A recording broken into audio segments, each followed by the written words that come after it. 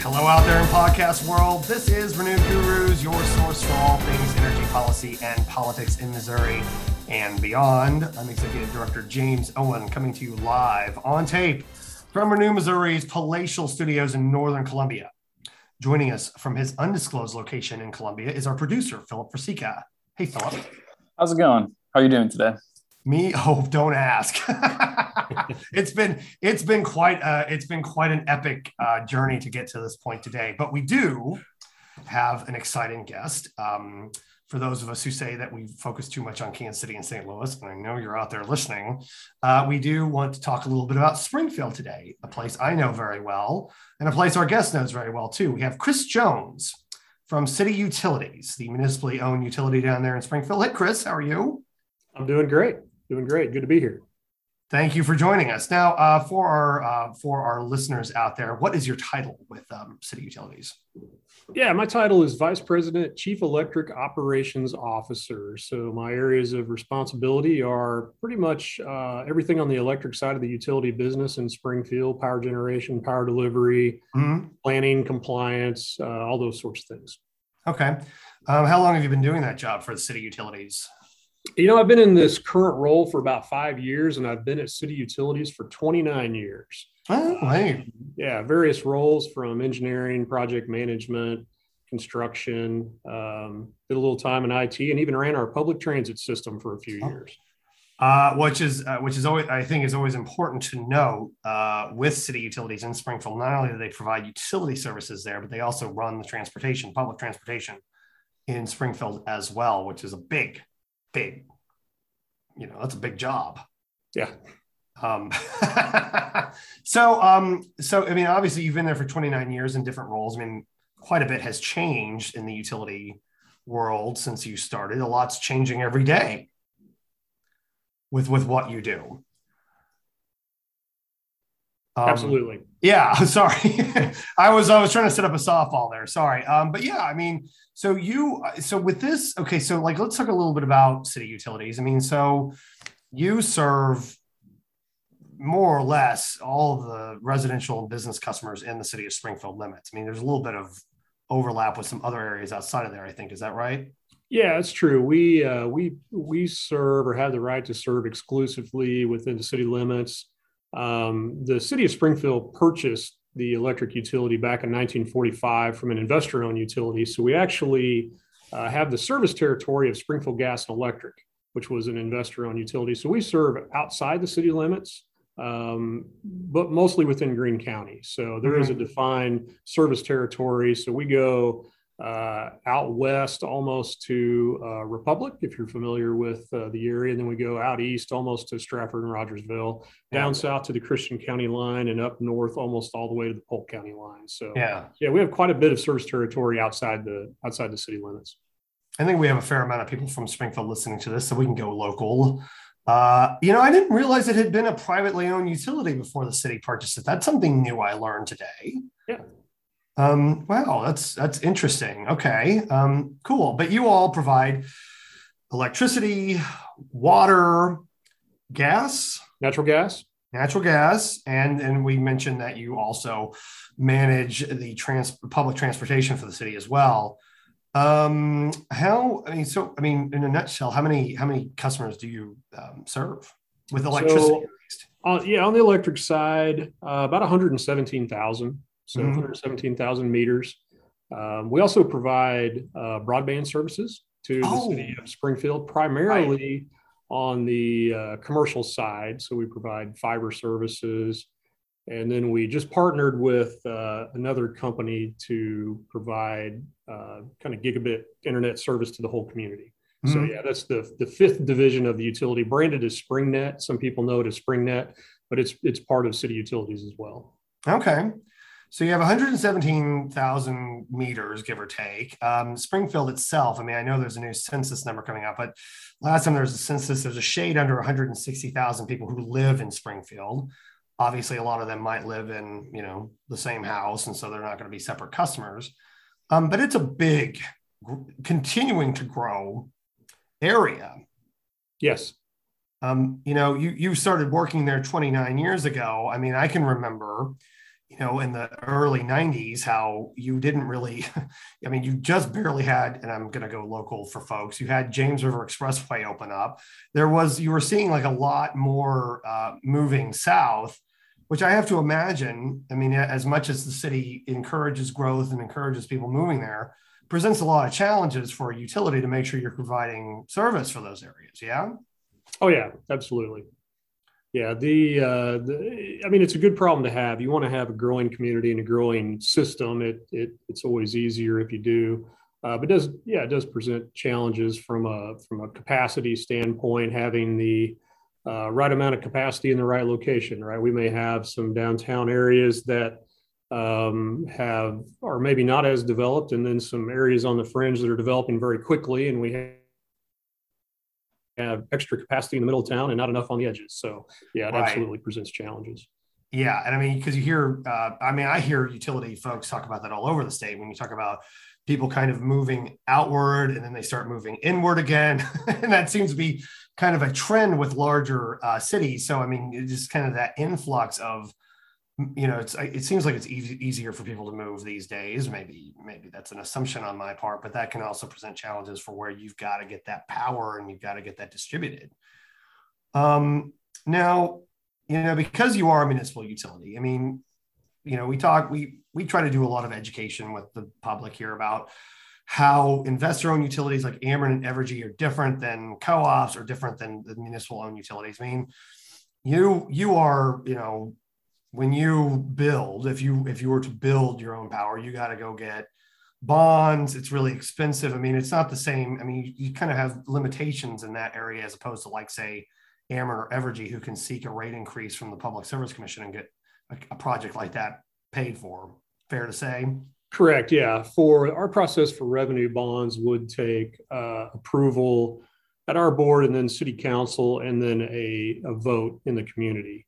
So yeah, there's some hurdles there, not hurdles that are difficult or necessarily impossible to overcome, but there are some different hurdles. And yeah, and I think the primary difference, and you may be getting to this with a municipal utility and the co-ops to some degree, is they're owned by the people that are their customers, right? And there's not the same profit motive. So we have to have some amount of margin in what we do because that funds our future capital projects. If we have an area that's growing and we need to build some infrastructure, we have to have money to do that. But that margin doesn't ever go back to the owners in like the management of the company. We don't get a bonus. Matter of fact, it's not legal for municipal utilities to get a bonus in the state of Missouri. So that's a big differentiation. For investor-owned utilities, they're going to take their profits and put some of that back into their shareholders, where ours are really just reinvested in the community. Something else I learned today: there's actually like actual letter law about that. You can't get any incentives for building more things or things like that if you're a municipal utility Correct. executive. Okay. Yeah. Philip, I didn't know that. Did you know that? No, but that's awesome. I appreciate that. Thanks a lot, Jefferson City, for watching out for us. Okay, so so to that extent, I mean, because you do have to go through a lot of there's different motivations, there's different hurdles that you have to go through. I mean, with a municipal utility, or let's say your utility, I mean, how much power do you own? How much generation do you own? I mean, I'm trying to think about the right way to phrase that. Right. But what does city utilities say? Like, we own this power plant, we produce this, and we use it largely for our customers. Right. So we do have locally owned power generation. We have 2 units out at John Twitty Energy Center on the southwest side of town that are about 500 megawatts total. So 200 megawatt and a 300 megawatt unit. And then we have 6 combustion turbines, 2 at that location, 2 at James River Power Station, which is the one by Springfield Lake, yep. And then 2 at McCartney up in northeast Springfield.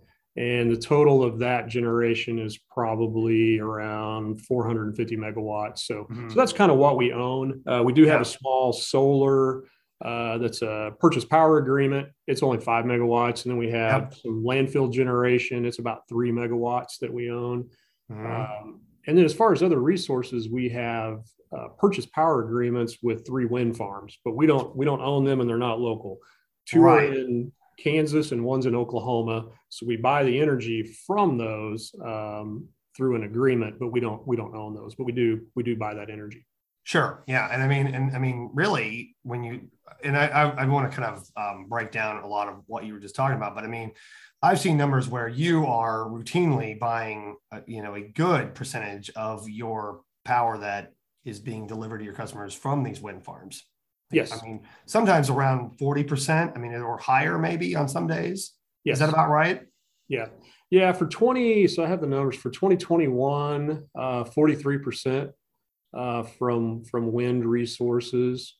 And then, we also have a contract with Southwestern Power Administration to buy hydropower. It's not considered renewable, but still carbon free. That's about 4% of our generation. So if you look at carbon free generation, we're in the 45% range, sometimes a little bit above that.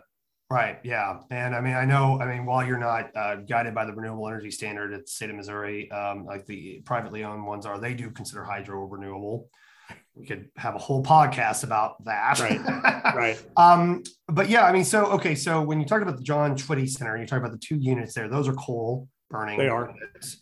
You have gas burning engines or combustible generation there. Now, did I read somewhere you have another coal plant kind of over by Lake Springfield? Are you demolishing that? Are you all like planning on tearing that down? And you're like at a contest for who could hit the button? Am I thinking of the right thing? Yeah, you are. So we are doing a phase 1 decommissioning. So there were 5 units at James River Power Station. Steam units. They were actually dual fuel. They could be gas or coal, but they were the original 1957 vintage generation that kind of helped build Springfield. So they kind of lived their useful life. The phase 1 decommissioning is just the external pieces of the plant. So the cooling towers, the coal handling equipment, but it's also the stacks. So there's 4 stacks. Unit 1 and 2 are combined, and then 3, 4, and 5. And so we had a fundraiser to benefit United Way, where people could enter a raffle, if you will, buy a chance to push the button to blow the stack. So that will occur this Saturday. And I think we're close to raising $10,000 for someone to push that button. And the brick building that actually houses the turbine generators and some of the other equipment, it's going to remain. It probably will remain indefinitely. There's a lot of interest in retaining that building and maybe reusing it for something different. We won't ever demolish that building, we don't think. But we will continue to remove the equipment and the things that would prevent reuse of the building over time. I see. So I want to make sure I understand this. You are auctioning a chance to do this, and people have to bid on that. And does that close on Saturday, you said? The event is Saturday morning. I think the opportunity to buy a chance is going to end either Thursday or Friday. So it's coming to a close pretty soon. Yeah. Well, Philip, I know we always try to maintain this illusion that you could be listening to this podcast anytime, but I think we definitely need to make sure people know about this opportunity to donate money to blow this thing up, right? Definitely. Okay, we'll put that in the email that this is going out on. It's for a good cause, folks. Right. I actually think that's pretty clever. So you've got these. Okay, so we talked a little bit about what City Utilities owns. Then we talked a little bit about these purchase power agreements. Mm-hmm. Which, that's a phrase that we will throw around a little bit in some of our webinars and on our emails. So that's essentially where you have, and correct me if I'm oversimplifying this, you have a separate party producing this power, and you have basically a contract that you're going to buy from them over a certain amount of years, and they're going to be able to provide X amount of power to you, correct? Yes. Yeah. Yeah. And they're in Oklahoma or Kansas. Where are those at? Both. 1 in Oklahoma, 2 in Kansas. Okay, a lot of wind. Absolutely. Down there. So that is, and I want to make sure that I kind of explain this to people correctly. Is that something that you have? And this is really complicated. You directly transmit that to Springfield? I mean, how would you, if you were to explain this to an idiot like me, how would you explain, like, you got power in Oklahoma, you got to get it to Springfield, you buy it from Oklahoma, this place down there. I mean, does that just run on normal transmission lines? Does that run on stuff you own, transmission lines you own? How does that work? Yeah, so we're a member of, we'll add another layer of complication to it. Yeah. We're a member of Southwest Power Pool, which is a regional transmission organization. So Yes. We are interconnected with all of the utilities within that footprint. So it's a fairly, compared to what it used to be, it's a streamlined process that if there is a power generation source within this region of Midwestern states that we're a part of, then yeah, you can purchase energy from that source. It will be transmitted across those transmission lines to a delivery point, which would be us. Now, there is some work that has to be done to make sure there's capacity between the source and the load. And if there's not, then there may have to be some transmission upgrades to allow that flow. But essentially, yeah, you contract with a generator at point A and you take delivery at point B, and it flows across the transmission system, some that we own, some that other people own, but all within that regional transmission organization that we're a part of. And we pay to have access to all that transmission. Yeah. And okay. So yeah, because I mean, I was going to get to the, we call it the SPP here in the biz. Yeah. And I remember this was like, I mean, this has always been like, I mean, this is something that I think it's something that, you know, guys like us talk about a lot. It is somewhat unknown to the public about how these regional organizations work. I remember it was, I think it was about a year ago this Almost week, exactly. right? Yeah. And we had that big freeze, the winter storm Right. Uri. Also, I've only heard that referred to in our business and not anywhere else, but it's when it got super cold everywhere. And then all of a sudden, people started hearing on the news that this SPP was telling Springfield and Kansas City they had to, like, maybe limit, they might have to be expecting some sort of blackouts, rolling brownouts. I can't remember what the exact phrase was. And everyone's like, what is the SPP? Who are these people? I mean, it was a little controversial, was it not? It was, yeah. Yeah, I think that was probably the first time the general public knew of SPP, because they don't interact directly with utility customers. They interact with utilities and transmission owners and renewable developers and other, you know, generator operators. So yeah, I think that it exactly as you said, people are like, who is this SPP and why are they making us shut the power off? Yeah. Yeah, because I mean, I remember I talked to Austin Hugenlin at the, I can't say his last name, but he's not the newsletter anymore. He was doing a story about it. And I was saying, like, look, this is actually, like, I think pretty good. I mean, the SPP is like, you know, it actually increases reliability. It increases reliance because you are able to get it outside of your service territory area, which, I mean, we then learned Texas was having far worse problems because they were largely more self-contained. I don't want this to become a thing about Texas. We've already done podcasts about that, but I think, you know, what it showed, because I mean, Springfield had very little, if any, you know better than me, it didn't have as much disruption as some other parts of the country, right? With that storm. We didn't, well, certainly less in Texas. So everyone in SPP pretty much got the same order, which there were two separate, we like to call them controlled outages, but yeah, rolling blackouts. And the concept there is that if everybody shuts off some of their load for a period of time, that's going to prevent the entire grid, that regional grid, from collapsing. Because SPP is a balancing authority, so they have to balance the load with generation. And there was more load than there was generation. And if that gets too far out of balance, then the system becomes unstable. So that's why they had to have, you know, reduced load, controlled outages, controlled rolling blackouts. So yeah, there were two events. One was pretty short, maybe less than an hour. The other one was a little longer, maybe a couple of hours. And then that was it. But yeah, first time in my career that we have ever intentionally shut off customers. I told Barry Gibson, our CEO and president, I said, I've spent, you know, my entire career trying to figure out how to keep the power on. This feels very strange that we're intentionally turning the power off, but it was the right thing to do in that moment. I think SPP has went through a process to to look at that and see if it could be managed differently in the future. So it may look a little different in the future, but that was the process that was in place, and it worked well for what it was, just wasn't popular. And it's hard to measure preventative success, because I mean, you could say, like, by doing that, you might have avoided larger problems. Right. Absolutely. Yeah. And also, and I think we've talked about this a lot on this podcast, certainly in emails, SPP covers a lot of Western Missouri. If you are an Evergy customer up in Kansas City, that is part of SPP. If you are in Joplin with Liberty Empire, they are there.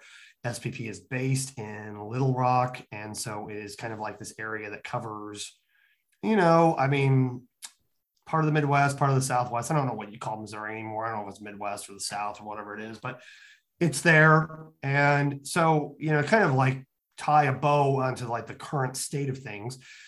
City Utilities has power they own. They have power that you contract with, and that sometimes run through infrastructure, or I guess infrastructure ran by SPP, but you can also, if you need it, buy power from SPP as well, if you need it. Yes. Yeah.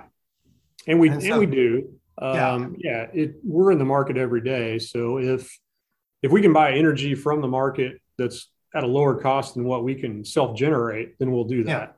If we can self-generate and it costs less than the market, then we'll do that. So it provides a hedge for our customer, our generation assets, but we kind of get the best of both worlds. If there's low cost energy, that we can buy that, and helps keep the customer's costs down. And that's kind of a nonstop job, trying to like kind of calculate that and figure out what is the best benefit. I mean, that's nonstop, right? It is. Yeah. Yeah. It changes every day, every hour. Yeah. It's pretty dynamic. It's quite an operation, really. So we've got all, I mean, so I think that kind of lays out what you all have currently. But one of the reasons I wanted to have you on today is because next week, again, I'm ruining this illusion of time, Philip. I'm sorry. I always warn you not to do this. But you are in the process of having some public meetings, opportunities for the public to come and talk about something called the Integrated Resource Plan, or IRP, also, as we say in the biz. If you're going to, I got to quit saying in the biz, because that's just like super obnoxious. So if you were to like kind of have to explain in a nutshell, Chris Jones, City Utilities, about what the IRP is, what the Integrated Resource Plan is, how would you describe it? So it's really a power supply plan. It's a 20-year look into the future of our resources that we've talked about, which would be utility-owned generation, purchase power agreements. We'll also throw in demand response, which is a program that can lower your usage. So maybe you need less resources. Yes, I like that too. It's a 20-year look where we say, okay, here's all the assets we have, here's their age, or here's the contracts we have, here's their age. Either the contracts will expire or the generation we own will need to be replaced. So what is the best replacement for those assets? And it's an economic look, but it also takes into account reliability, and then it also takes into account, other factors like environmental compliance or just general decarbonization, which is a challenge when you own traditional thermal generating assets. So it's that 20-year look. We kind of have a 10-year, very actionable plan. And then the next 10 is what we think is going to happen, but we know we're going to look at it before then. So we'll leave that one that section a little more up in the air. Yeah. So because usually what our group gets involved with, because we do a lot of intervention at the Public Service Commission, is the investor-owned utilities. Ameren, Evergy, Liberty Empire. I'm going to take a little pause. Okay. Well, I don't think we have to cut that out, Philip. It's just my dog. Sorry, everybody. She gets really excited about the IRP process. They are required by law to submit an IRP every 3 years with these sort of like annual updates that look out into the future, as you've detailed. I mean, is there any law that says City Utilities has to do that? Is that something you do as a good practice? Yeah, I think we do it as a good practice. There's no requirement that we do it. And we're kind of on that 3-year cycle as well, especially right now with, things change. You talked about the utility of the past versus the utility of the present. And it used to be in the utility planning process, you had linear, customer growth and linear load growth. And it was generally what generation are we going to add so we can serve that load. Load growth has been flat for 10 years or more, even declining at times due to energy efficiency measures, primarily. So even though we have a growing customer base, our load's not actually increasing, which is counterintuitive. But it's been that way for a while. That may switch at some point as all of the light bulbs are replaced with energy efficient light bulbs, and all of the appliances get upgraded to more energy efficient appliances. The thing that may bounce that is electric vehicles in the future. I was going to ask about that. Yeah, I mean that's like you're talking about. That could be a significant amount of demand for people like you, for absolutely your utility. Yep. So I mean, so you say you kind of 3 years. Was that because I kind of have this like pre-COVID times and post-COVID times. I'm trying to remember. I know you had some public meetings. I thought it was in 2018, maybe it was in 2019, where you were talking about your IRP the last time you went through this. Was that 2019? I believe it was, yeah. I think we did a 2017 and a 2019, and now we're kind of on a 2022. But it could be the public meetings were in 2018, and we didn't actually publish the document until 2019. So, that could be correct. I'd have to go back and look at the dates. I've had COVID since then, so that's probably why my memory's not so good. It looks like it's 2018 data at least, and was out in 2019. Okay. Thank you, Philip. Yeah. Very good. Glad we got a producer on this. So what do you, I mean, so like in a nutshell, and I mean, I don't want to like quiz you on it, but what did your last IRP process say? What did it say people should expect in the next 20 years for the city of Springfield? Well, in the short-term recommendations, it was officially retiring James River Power Stations Unit 4 and 5, which we've done, and they were not really operational at that point. They were still technically shown as a resource, so that was the short-term one of the short-term recommendations. It showed the next one within that 10-year window was the retirement of JTEC 1, which is one of our coal units, an older coal unit. Showed that in 2027, and the replacement for that energy and capacity being a combination of solar, storage, and demand response, that piece that would lower our energy. Beyond, there wasn't really anything else within the 10 years. Beyond that, there were combustion turbines that would come of age and probably be retired. There wasn't a specific recommendation other than an acknowledgement that the low cost, what appeared to be the low cost resource for energy was going to be some renewable wind or solar to be determined at that time. So, right. So that's it. I think in a nutshell, the future is probably going to be more energy from renewable resources, and then trying to figure out that capacity piece where we have things that can come on when we need them to come on if the renewables are not exactly there, whether that's battery storage or something different in the future. Yeah, because I mean, that to me, like I've been working at Renew Missouri for close to 5 years now, and I've been hearing a lot about battery storage. I mean, I was working in energies before then, 6 years, I guess. I've heard about battery storage as being like, it's just around the corner. It's just around the corner. Yeah. And we haven't got there yet. Now, you all, you might have glossed over this a little bit. You still all have a battery storage pilot going on in Springfield, do you not? We do. Yeah. It was a partnership with North Star Battery, a local battery manufacturer. It's not real big. It's 1 megawatt hour. We are in the 5th year of that agreement to kind of demo that and test that out. So we're still working with them.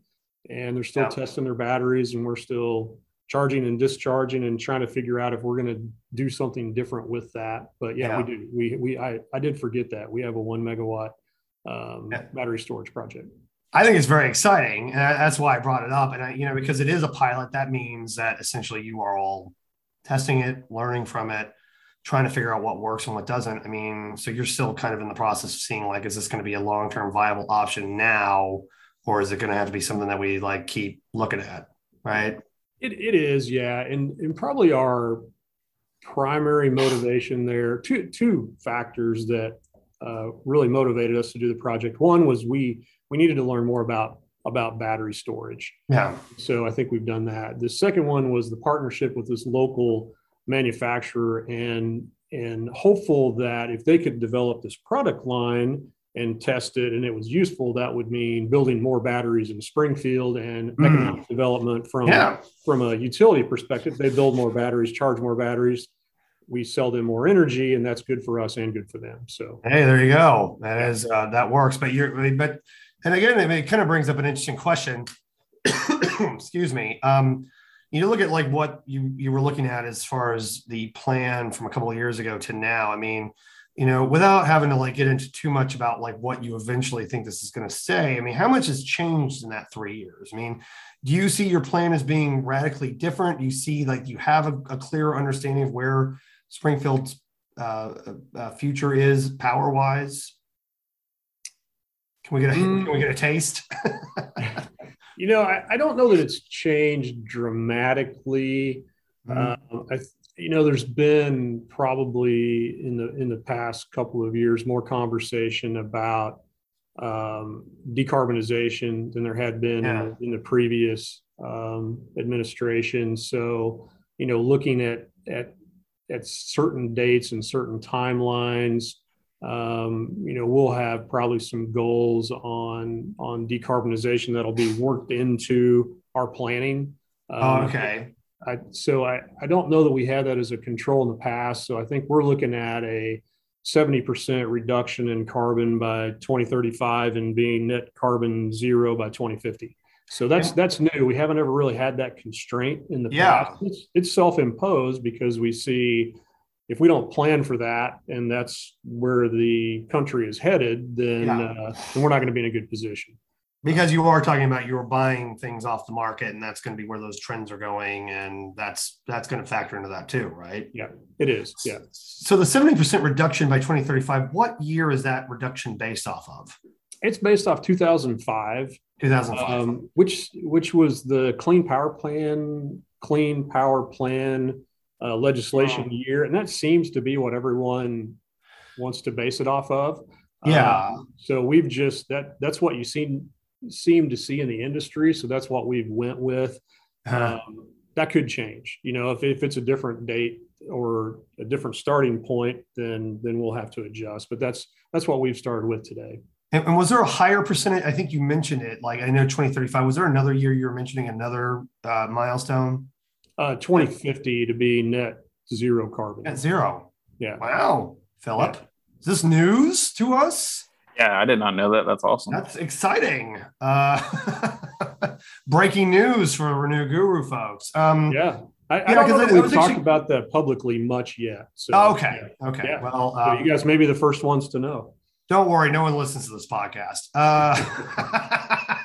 We have talked to our board, which is the important thing. So yeah, well, that's amazing. Because I was actually thinking the 2005 number isn't it what City of Columbia is using? Philip, you're kind of our inside guy there with City of Columbia, right?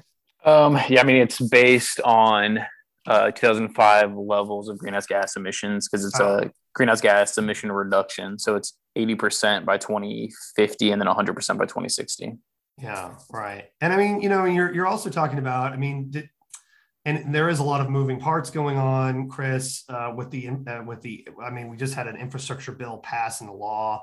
There is going to be a lot of EV going along with that. It's probably too early to say where that all is going to be invested, but you're probably going to have to put a lot of electric vehicle infrastructure in and around Springfield, because not only you have a big population there, but you also have an interstate and a U.S. highway that goes through Springfield. Right. So you're gonna have a lot of travelers going through there. Well, two U.S. highways. Sorry. Yeah. We expect to see significant activity on the electric vehicle side in the future, and that's going to require more charging stations. Yeah. Absolutely. And so, does that go into your calculations about how? You talk about load being flat, and that's a pretty common thing I hear from people all over the state because of energy efficiency and because of, just people building houses that are more efficient these days. Right. I mean, so you're probably looking at how that will affect your load, EVs. Yes. Yeah. Not to mention the fact, you're not just cars, but trucks. One thing that I think maybe a lot of people don't realize around the state is like Springfield is a big hub for trucking, probably because of its location and just because of where it is. But there's a lot of trucking there. And I think that those large scale EV, 18 wheelers or just any kind of fleet is going to be significant. But that's kind of like far afield. But yeah, but you also talked about there's going to be some demand response there. I know Renew Missouri, despite our name, energy efficiency has become a lot more of part of our work. So you're also planning out like how energy efficiency is going to play into that too, right? Yeah, absolutely. We just completed a demand response potential study. I say we completed. We had a consultant that completed that, and Brent Baker, our VP over customer operations, his group kind of headed that up because most of those are customer type programs. Mm-hmm. But yeah, I think we have, the benefit of that type of study is it'll tell you what the potential savings are from a megawatt basis. Then it'll also tell you which of the menu of demand response options based on surveys of our actual customers do they think will be effective. Mm-hmm. And you can see, demand response surveys of other states or other regions, but you really need to know, the customers in Springfield and Southwest Missouri, what programs are they interested in? So that's what that study did for us. I think they recommended 4 different programs, and then they gave us a range of how much they thought we could potentially save between like 11 and 80 megawatts. So it's a pretty big range, and it depends on how you approach the program and how quickly you get it implemented. But it's significant, and we believe that that investment would be lower cost than a supply side investment, building another combustion turbine, for instance. So that's likely going to rise to the top of the IRP, since it is kind of an economic model. If these are the lowest cost resources, that'll probably be the thing we'll do first.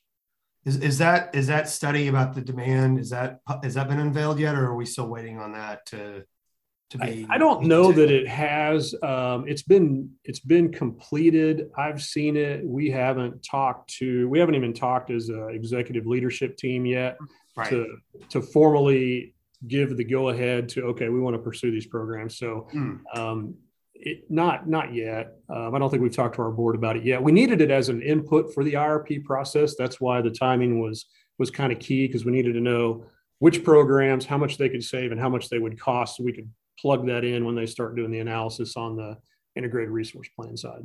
Yeah. And it's also important to note, as I said, Renew Missouri has developed a particularly big focus on energy efficiency, but you all have a different, the investor-owned utilities get, they get the kind of a rate of return on energy efficiency programs. They invest hundreds of millions of dollars into that. That's not something you all get the benefit of as a municipally owned utility to be able to take advantage of MEA. Right. No, not directly. No. Right. Oh, right. Because I think ultimately, when you're talking about, like, let's say Evergy and Liberty are also part of SPP, and they're having to buy power. And then if they're being able to reduce their demand, then that's something that kind of makes that process easier, makes like the less stress on the grid. Sure. Yeah. Absolutely. Yeah. So that's all very interesting. Now, because I kind of want to have some timing on this, because you all have City Utilities is hosting a meeting, or like kind of a public hearing. I don't know if it's a hearing. You're just meeting to talk about your IRP. You're going to be doing that next Wednesday, right? Can you talk a little bit about what that is going to be like? Yeah, it's a public meeting where it's educational, in covering many of the same things that we talked about today on your podcast, in terms of what are our current resources, what type of new resources we'll be considering in the plan, what an IRP is at its basic level, what SPP is, how that grid kind of works together, those pieces of information, what our purchase power agreements are. So, right. And then an opportunity to talk about some of the assumptions, what our demand looks like, so you can see it plotted out over the next 20 years and what's included in that. EVs are included in that. Demand response is included in that. Customer growth, but there's just not a lot of load growth. Some of the other, we'll develop a base case, if you will, of what we think the future looks like, and then we'll have some scenarios that will run off of that. What if we have a carbon tax? How does that impact things? What if we have really high gas prices? How does that impact things? So there's 8 or 10 different scenarios that we'll look at. So it's really an informational meeting on the front end of the process, and we'll solicit feedback as well. You can send in comments or give us feedback there. Great. Because this is the second public meeting you've had on that. You had one earlier in the month, and that went well. You had a good response to that? It did. We don't ever have a huge turnout to these meetings. We get. Are you saying this is not exciting for most people? I like to believe that the community trusts that we're doing a good job. And so they're like, yeah, they're okay. They know what they're doing.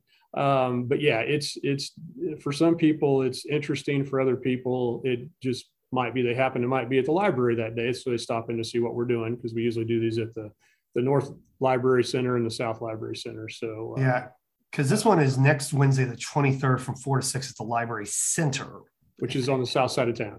Yeah. For all of you who's going local, that's the one that's on South Campbell. You got to go past Highway 60 or James River Expressway for those of you there. And it's like, if you go past Sam's Club, the new Sam's Club, it's down to your right. That's right. I'm super local. You know us well. I know. I know that part of the world pretty well. Chris, I didn't want to take up too much of your lunch hour doing this. Is there anything like that if people are listening to this, want to learn more about city utilities or about their process, that you would want to direct them to? Yeah, I mean, if you want to learn more about city utilities, you can hit up our website. There's lots of good information on there, just www.cityutilities.net. And you can find all sorts. You can find our 2019 version of the integrated resource plan. It's out on that particular website. You can find lots of other documents out there on the website, general information about the utility. If you want to learn more about this specific effort, come by and stop by and visit us at our public meeting next week. Yeah, I happen to be in Springfield then anyway. I will be there. And just for our fans, I will not be doing autographs afterwards. So don't come with anything you wanted me to sign. Chris, thank you again for your time. I really appreciate this. Philip, anything you want to add before we sign off? No, I had a question on the potential study, but you answered that. So thank you very much. Okay. Look at that. We got that covered. I mean, the one thing I would say before I sign off is we are going to be doing a webinar. The Renew Missouri is going to be doing a webinar about kind of PSC procedure, also very exciting, on March 10th from 1:30 to 2:30. We're going to be sending out information about that on this website, so we hope you can join. It is for $25. All that stays with Renew Missouri. If you've given $25 this year so far, you will be able to attend that for free. If you like this podcast, subscribe to it on all major podcast platforms. Leave a review. Post it on your social media accounts so you can share all of this really good information that Mr. Jones shared with us. On behalf of Renew Missouri, I'm James Owen, wishing you all a good day and a pleasant tomorrow.